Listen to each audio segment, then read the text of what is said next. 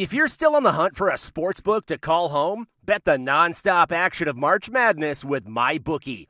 Enter bracket contests for a chance to take home prizes of up to $25,000, or pick from a huge selection of straight bets, props, and odds boosts. Whatever your style, MyBookie makes it easy to play your way and get paid. Sign up now and take advantage of our generous welcome offer to score a massive first deposit bonus of up to $1,000.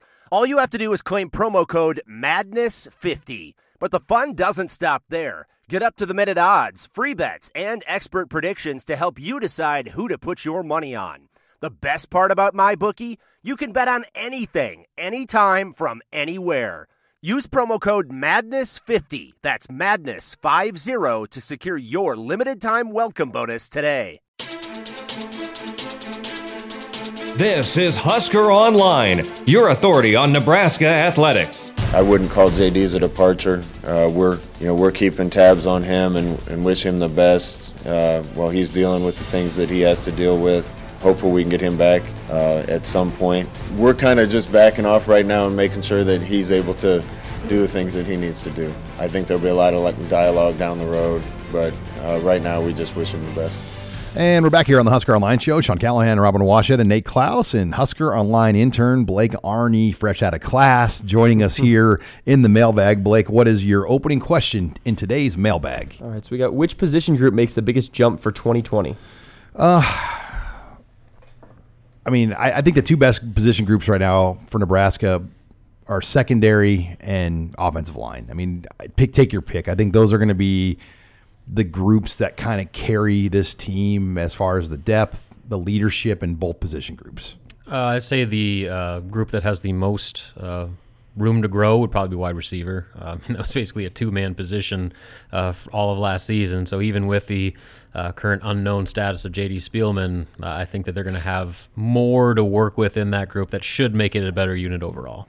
I'm going to go with inside linebacker. Even though they lost somebody as experienced as Mohamed Berry, I think that it's going to be, maybe even a deeper group overall. And I think it's going to be a much more athletic group when you consider a lot of the redshirt freshmen that are going to be in the mix now, is along with some newcomers like Etava Malga Clements and, Keyshawn Green. All right, what do you have next, Blake? Is there any way the two new basketball additions provide anything at all in the Big Ten tournament? X that question out because, all right, I'm just going to reframe it up because this will be over. The show will run all weekend. So. Oh, gotcha. All right, Blake, what do you have next? How much of a real competition at quarterback will there be? As we've already heard that Martinez is the leader and job is his to lose again. Well, there's a couple things that are going to be hard to read. Number one, Martinez's shoulder surgery, and he's going to be limited in the goal line and the red zone drills. But in general, the quarterback run game is such a part of this offense, and that will not be live until the Purdue game. I mean, I don't anticipate Nebraska's quarterbacks really being able to go through contact until week one of the season opener. So I think that competition, honestly, if there is anything, it's going to play all the way up to maybe the Cincinnati game. I mean, I really think you have to evaluate the first 3 to 4 games of the season now for Nebraska as you look at this thing. And if they truly think Martinez is not the guy they thought he was, then that's maybe when you think about it. But today, I believe they believe he's the guy. Yeah, and I think that's kind of what people need to keep in mind about this competition is just because there's a day one guy doesn't mean that that's going to stick, especially if Adrian struggles the way that he did last year early in the year, and Nebraska has no choice but to make a switch. They obviously have more depth at that position currently on the roster than they've had in a long, long time. So you can't be afraid to use it, especially if it comes down to potentially making a bowl game or not. But what's interesting is Adrian doesn't seem like he's going to be as limited as maybe people thought, especially with the limited contact all the quarterbacks are going to have anyway. Yeah, he's definitely going to be able to participate. Whereas, I feel like a couple of weeks ago, maybe we were thinking that he was going to be sitting out, certain periods or whatever. But he's going to be going through everything but contact, it sounds like. So, but at the same time, I agree. I think that it's going to be probably more of a competition in the fall than it will be in the spring. Taking your questions here in the mailbag with Husker Online intern Blake Arney. Who's your pick to lead the team in sacks this season? Whew. Man, I mean, I think Ben Stilley, if you were to put like a Vegas number, would be the guy that would probably lead the board. He's been consistent. He's kind of been about a 6 sack guy every year. Could he up that to closer to 8? That's the question. Last year I didn't think this team had an 8 sack guy, and Khalil Davis got to 8, and that was 4th in the Big Ten. A lot of people don't give Nebraska enough credit for that. That Khalil Davis, had the best pass rush season since Randy Gregory at Nebraska. So I would say Stilley today. There's a lot to be determined here, but I think the guy that maybe has the highest ceiling in that conversation is Caleb Tanner. If he becomes the type of player that everybody's been spending the last 2-3 years waiting for him to become, they just don't have anybody with that skill set that can just be a true pass rusher. And obviously, like I said, he has a lot still to prove if he can even be remotely the type of player we thought he could be. But I think if he can, he's certainly right at the top of that conversation. Yeah, I mean, I think that the odds-on favorite right now, you'd have to go with Stilley. But I agree, Tanner is a guy that has the potential to do it. And, I also think that, we could see a newcomer like Phildarius Payne be somebody that all of a sudden becomes a sack leader, because they got him specifically to be a pass rusher.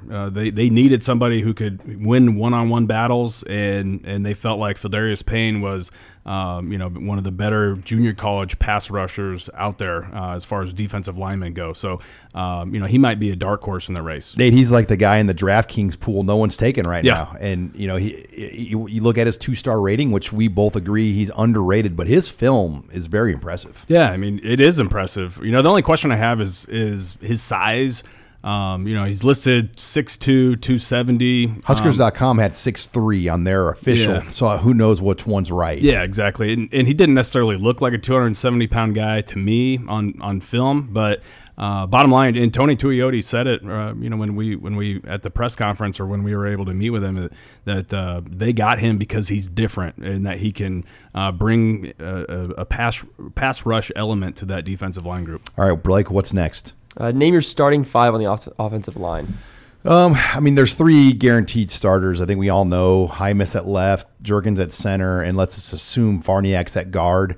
Then that right tackle's Ben Hart. Then the right guard is so up in the air. Does Bo Wilson get it by default, or could Ethan Piper slide up there? And I wouldn't be surprised at all if Ethan Piper wins that job. Yeah, if I were to guess right now, I would probably bet on Piper, just because of the praise he got last year. I think he's bigger, fits more. He's stronger. He fits more the frame of what they want, and Bo Wilson had he's had his share of struggles last year. His sample size is real. We've seen him. We know what he is. Yeah, and obviously physically he's got some limitations just with his frame, and so we'll see. And obviously he's got a lot of experience where Piper's just redshirt freshman, but I think long term, and maybe even as soon as this season, Piper's the guy. Yeah, I can't disagree with that. I think, in fact, I'd be somewhat surprised if it doesn't end up being that group. Exactly when that happens, if it they roll out, if they're working on that at the end of spring ball, or if that's something that they roll out at the beginning of next fall, or it happens during the season, I'm not quite sure. But I think by the end of the year, that's what we're going to see. And I think some of the analytics, like you guys talked about, the measurables, the speed, the strength of Piper, the upside, that's where when you get down to kind of a tie, those are the things that to me are going to bring a Piper over the top. He's a 4'8" guy. He's a 32-inch vertical. His body fat is excellent for his size. He's 6'4". Bo Wilson is maybe 6'2".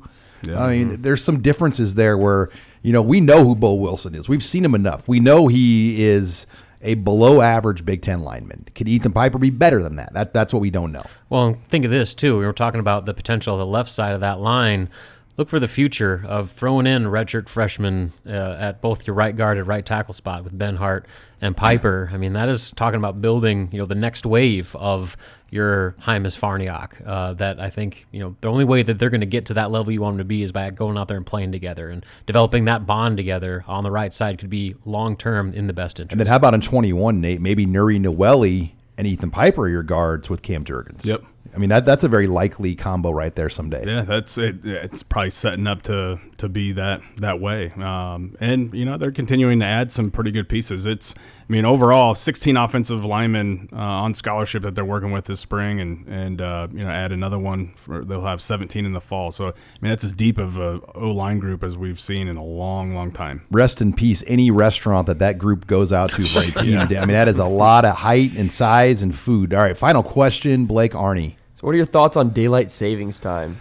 Oh, man. It is. When you don't have kids, it doesn't really matter. But and I think all of us are in the same boat, having to adjust children to the spring daylight savings time is an absolute bear. Thankfully, Lincoln Public Schools did their spring break this week, so my wife is off, and we can kind of slowly acclimate the household to it. But it's not easy. Bedtimes are extremely difficult, especially when you try to get them, at least done by 9, and here it is like 10:15. Your kid's still wide awake. There's a political movement where people are trying to make this like a new thing that they can latch onto, and I think the new hashtag is lock the clock. So lock the clock, chanted. It's kind of a nightmare every spring when this rolls around. And and I agree. It's the bedtime that is the biggest problem here. But I don't know. Overall, I'm not opposed to it. Or if they did lock the clock, I wouldn't be upset about that either. Blake, how's your alarm clock been all week? Oh, I don't know. I struggled to get up on Monday, Tuesday, but made it to class just in time. All right, make us feel like we're back in college again. Yeah. What time do you get up? It depends on when I have class. If I have 8:30s and 8 o'clock. If I feel like waking up early, I'll maybe get up at like 7:45. But usually it's about man up, baby. 8:15. And you're not a coffee drinker yet. No. That will change. We will get you on the Nespresso machine here in the office here by the time your internship days are up. Yeah. All right. Well, that wraps up the mailbag. When we come back, we'll close up with recruiting. Nebraska will be hosting a junior day this weekend. We'll get Nate Klaus's thoughts on that next. You're listening to the Husker Online Show.